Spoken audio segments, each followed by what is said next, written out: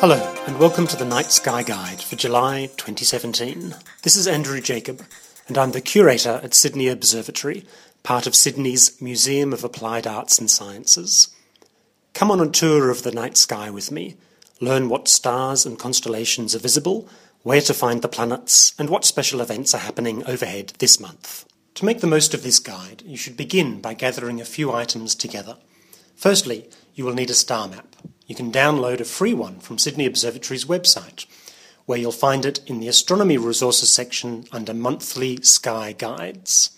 The star map will show you what stars and constellations are visible in the night sky this month, and I'll be referring to that star map in this guide. As well as the star map, a torch with a red LED or one covered with a few layers of red cellophane will be very useful.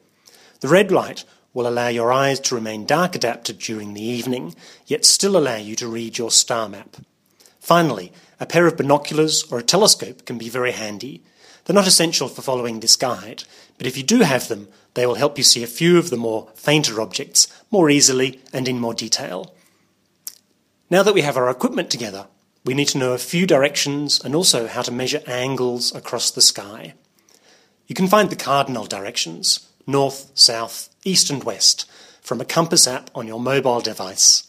Or just remember, of course, that the sun rises in the east and sets in the west. And if the sun is setting at your right shoulder, then you must be facing south. Another useful direction to remember is the zenith. This is the point directly overhead. To find your way around the night sky, it helps to know how to measure angles across it. It makes no sense to say, for instance, that one star is 2 centimetres to the left of another, or that a shooting star left a trail half a metre long. Instead, we should use angular measurements. The distance around the horizon from north through east, south, west and back to north is 360 degrees, and from the horizon vertically upwards to the zenith overhead is 90 degrees. But how do we measure smaller angles? Well, despite the great variety of human form, our fingers, hands and arms are all pretty much in the same proportions. If you hold your hand out at arm's length and stretch your little finger and thumb to make a handspan, they span an angle across the sky of about 20 degrees. A fist held out at arm's length makes an angle across the sky of about 10 degrees. And a finger held up at arm's length is about 1 degree, or twice the width of the moon or the sun. I'll be using these measurements during this guide. So, a handspan at arm's length is 20 degrees, a fist is about 10 degrees, and a single finger held out at arm's length is about 1 degree across the sky. One final point to note before we get started. The Earth rotates, and so the sky changes by hour. My descriptions of the constellations and stars in this guide fit the time of 1 to 2 hours after sunset. And in July, the nights are long and cold, so please dress for the occasion. Let us begin our tour of the night sky by looking towards the south. If you're facing south in the early evening and you look high in the sky, 60 degrees or 3 handspans up from the horizon, you should be able to see 2 bright stars side by side.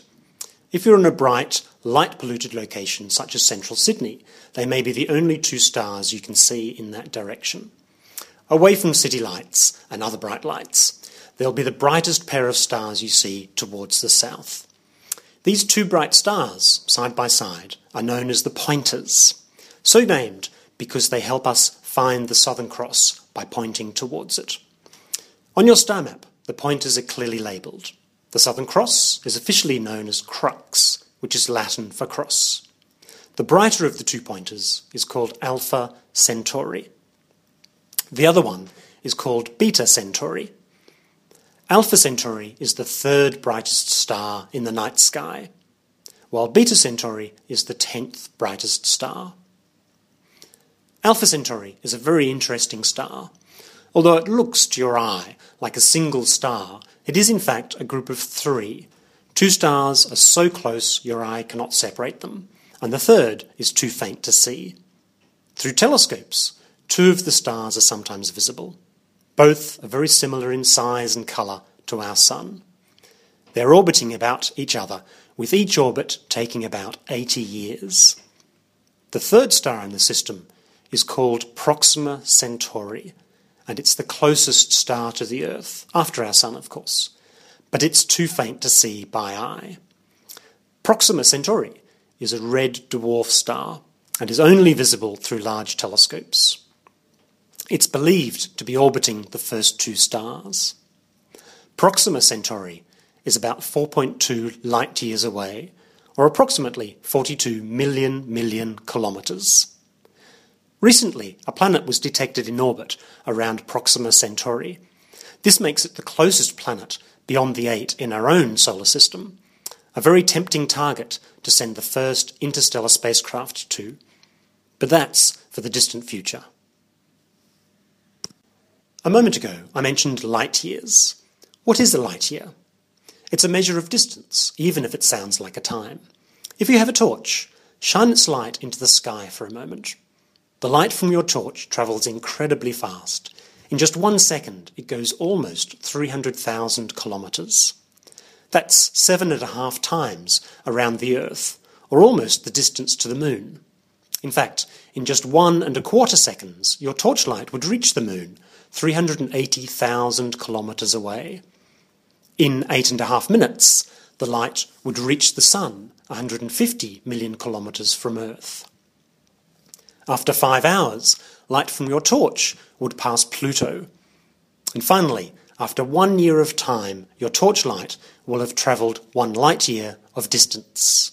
Yet we still haven't reached the next nearest star. Proxima Centauri, our closest star after the Sun, is about 42 million kilometres away from us. Your torchlight would take about 4.2 years to reach it. So we can say that Proxima Centauri is about 4.2 light-years away from the Earth. This also means that we see Proxima Centauri, the star, as it was about 4.2 years ago. We are looking into the past to see everything in the universe. So a light-year is simply a distance, and 1 light-year is about 10 million kilometres long. Now, let's get back to the night sky. We'll return to Alpha Centauri. If you draw an imaginary line from Alpha Centauri to the right, through Beta Centauri, the other pointer star, and onward, you will reach the Southern Cross. In July, it's at its highest point in the sky, standing upright and looking just as it does on the Australian flag. The Southern Cross is very useful, as it can help us find the direction of true south. Hold your hand out at arm's length and measure the length of the long arm of the cross using 2 fingers, from the top star of the cross to the bottom star. Now, measure this distance downwards 4 times in the direction the long arm of the cross is pointing. You should find yourself pointing at the sky about halfway between the cross and the horizon. This point is called the South Celestial Pole, the south pole of the sky. It's the point in the sky about which all the stars appear to rotate, but there are no bright stars here. It's just an imaginary point in the sky.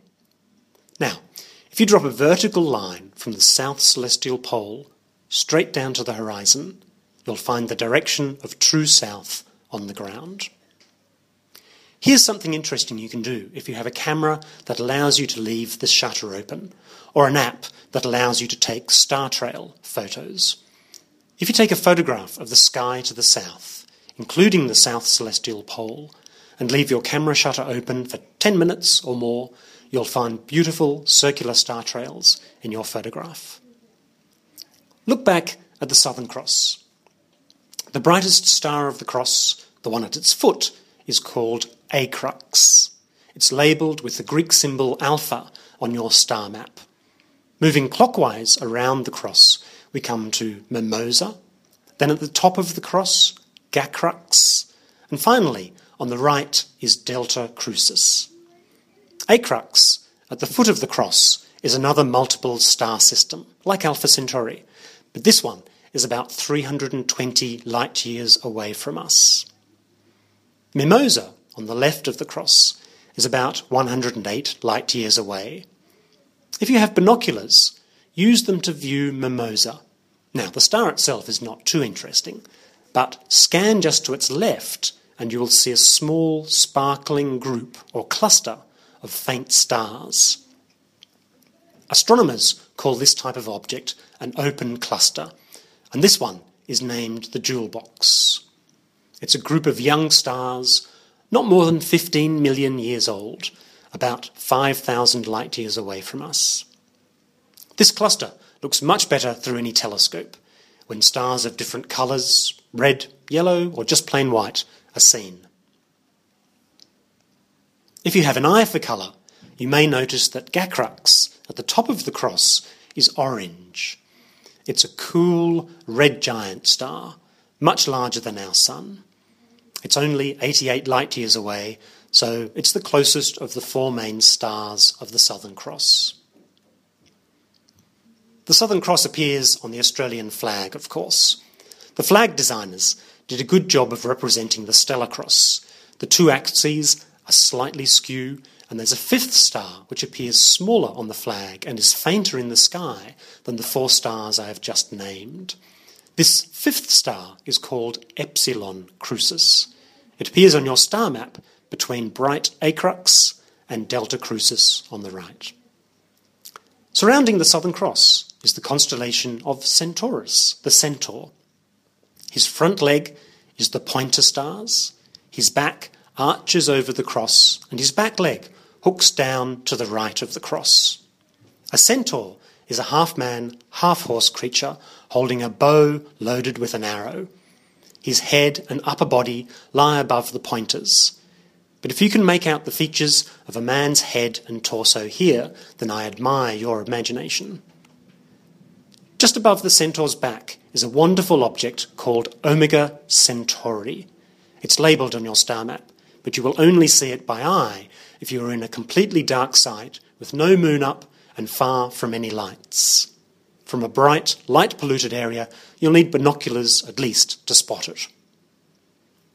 Omega Centauri is a globular cluster of stars, a ball-shaped group of several million stars, tightly packed and about 16,000 light-years away. There are over 100 of these globular clusters scattered around our Milky Way galaxy, but this one is the largest and brightest. Well, that covers the southern sky. Let's now turn to the west. To orient your star map to the western sky, rotate it so that the horizon labelled west is at the bottom. The constellation of Leo the Lion, one of the constellations of the zodiac, lies very close to the western horizon. Its brightest star, Regulus, meaning Little King, is about a handspan above the horizon at around 6:30 p.m. However, it sets around 7:30 p.m. this month. Regulus is a hot star 100 times brighter than our own Sun and about 77 light-years away. Above Leo is another zodiac constellation, Virgo. This figure is associated with the virgin goddess Astrea of the Greeks, and also with the Greek and Roman goddess of wheat and agriculture. Her human form is hard to make out in the sky, but the constellation's brightest star is Spica, at about 60 degrees or 3 handspans above the western horizon. Spica is Latin for ear of wheat, and Virgo holds this wheat, perhaps fresh from the harvest, reflecting the theme of agriculture, but also of fertility.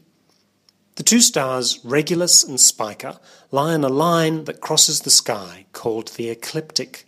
You can see it drawn on your star map as a dashed line. This line marks the apparent path of the Sun through the sky, and along this line you will also find the planets and our moon, but more about them later. Let us now turn to the north. You will notice an orange-red star due north, about 37 degrees or just over 1.5 handspans above the northern horizon. This is the star Arcturus in the constellation Boötes, the herdsman. But once again, his human form is difficult to make out. Finally, we turn to the east. Face due east. Hold out your arm and measure 3 handspans plus a fist upwards to make 70 degrees above the eastern horizon, or almost overhead. You should see a bright orange-coloured star. Again, to orient your star map, rotate it so that the horizon labelled east is at the bottom. The map should now match the eastern sky in front of you. I've noted the colours of several stars so far, but I remember having great trouble seeing colour in stars when I first began looking at the sky. So if you don't see the colours I described tonight, don't worry. This star is called Antares, which means the rival of Mars because of its reddish colour. It's an enormous red supergiant star, around 400 times the diameter of our Sun. If you placed it where our Sun is, it would reach out through the solar system and engulf the Earth. Antares is about 604 light-years away from the Earth. It's a star coming to the end of its life. It will eventually die by exploding in a cataclysmic supernova, destroying itself in the process. However, it's so far away that this will have no effect on the Earth, although it will be a spectacularly bright sight. Unfortunately, it will also be a few 100,000 years before this happens. Antares is the heart of Scorpius, the Scorpion, one of the few constellations that really looks like its name. If you have your star map with you, hold it up towards the east with the east horizon at the bottom, as I described earlier, and locate the star Antares. Just above Antares, you'll see a short arc of stars which represent the head and shoulders of the Scorpion. Look back through Antares and out to the right. You'll see a curving arc of stars reaching across to the right, the Scorpion's body, then an arc of stars hooking down and back to the left, his tail. At the very end of his tail, you can see his sting quite clearly. Finally, here's a constellation that really does resemble its name. Let's move on. Below the sting of Scorpius is the constellation Sagittarius, which is supposed to represent an archer in the form of a centaur, but I've never been able to see an archer, let alone a centaur, when I look at this set of stars. All I can see is a rather triangular teapot. On your star map, Sagittarius is highlighted as the teapot. Can you see the teapot pouring tea all over the tail of Scorpius? Just off the tip of the teapot is an interesting point in the sky. If you're away from bright city lights and you've been outdoors for more than 15 minutes or so, and your eyes have adjusted to the darkness, you might have noticed the Milky Way stretching overhead. It's a band of faint, milky light stretching from the Southern Cross, past the two pointer stars, and continuing overhead through the tail of Scorpius, through Sagittarius, and finally down to the eastern horizon. The centre of our Milky Way galaxy lies just above the tip of the teapot, not far from the sting of Scorpius. It's a good thing we're out here near the edge of the Milky Way galaxy and a long way from its centre, because at the centre of our galaxy, 27,000 light-years away, lies a very large black hole, over 4 million times the mass of our Sun. We're quite safe from it here, out towards the edge of the galaxy. If you have binoculars handy, here is your observing challenge for July. Slowly scan the region of Sagittarius, Scorpius, and over to the Southern Cross and beyond. In this region, there are many open clusters, like the Jewel Box, globular clusters, like Omega Centauri, and multiple stars, like Acrux and Alpha Centauri, and nebulae, like the Orion Nebula we met in January's guide. It shouldn't take long before you discover at least one of each. Now we've completed our tour of the sky for July. What are the special events and highlights in July 2017? Let me note that all the times I mention are in clock time, the time a clock would show, or Eastern Australian Standard Time. Please make the appropriate adjustments for your time zone if necessary. Let's start with the moon phases. The month begins with a first quarter moon on Saturday the 1st at 10:51 a.m. Full moon falls on Sunday the 9th at 2:07 p.m. Last quarter is on Monday the 17th at 5:26 a.m. New moon occurs on Sunday, the 23rd of July at 7:46 p.m. And finally, there's another first quarter moon on Monday the 31st at 1:23 a.m. What planets are visible in July 2017? This month's showstoppers are the gas giant planets, Jupiter and Saturn. They're easily seen by eye, and the best time to view them with a telescope is when they are high overhead in the evenings. Jupiter lies in Virgo, not far from the star Spica, but it's much brighter than Spica. Watch it through binoculars or a telescope, and you will see its four largest moons, Io, Europa, Ganymede, and Callisto, moving back and forth past Jupiter as we view their orbits from side on. Io, the innermost of the four, takes just 42 hours to orbit Jupiter, so you will see its position change in just a few hours during one evening. The other moons take from a few days to over 2 weeks to orbit Jupiter, so you can watch them change position throughout the month. The Juno spacecraft is also presently orbiting Jupiter. Designed to investigate the planet's structure and composition, it's already turned our knowledge of Jupiter's polar regions on its head. And during July, it flies low over the Great Red Spot. Look out for some great close-up images. Saturn lies in the constellation of Ophiuchus, the serpent bearer, this month, and is well placed for observing. Also, its rings appear at their maximum tilt towards us, giving very nice views through telescopes.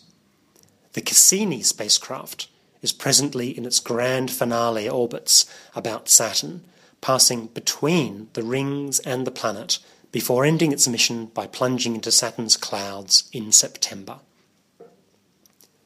Mercury is visible shortly after sunset, low in the northwest, initially in Gemini, but racing through Cancer and into Leo as the month goes on. On the 25th, just after sunset, look for Mercury above a thin crescent moon and beside the star Regulus, making for a slightly twisted smiley in the western sky. Venus still dominates the morning sky, rising from around 4 a.m. It begins July in Taurus and moves into Orion. On July 13th, Venus appears to take the place of one of the eyes of Taurus the bull. And on the 21st, a thin crescent moon lies below and right of Venus, making for a striking sight. Finally, this month, Earth reaches its furthest point from the Sun, or aphelion, on July the 4th at 6:11 a.m. At that point, we'll be just over 152 million kilometres from the Sun.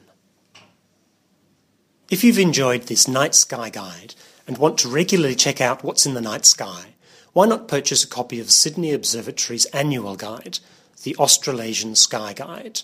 It's jam-packed with monthly astronomical information, including rise and set times for the Sun, Moon and planets, tide times, and a detailed look at our solar system and upcoming astronomical events.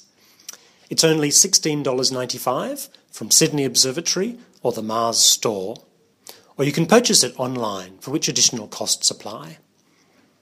For more astronomical information, check our website and blogs at www.sydneyobservatory.com.au.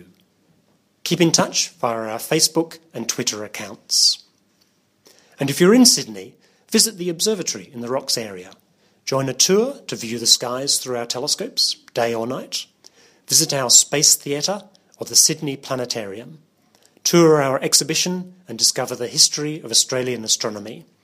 But please check our website, as not all the activities are free and some require bookings. And this brings to an end this Night Sky Guide from Sydney Observatory and from me, Andrew Jacob. Thank you for listening, and I wish you clear skies. Until next time.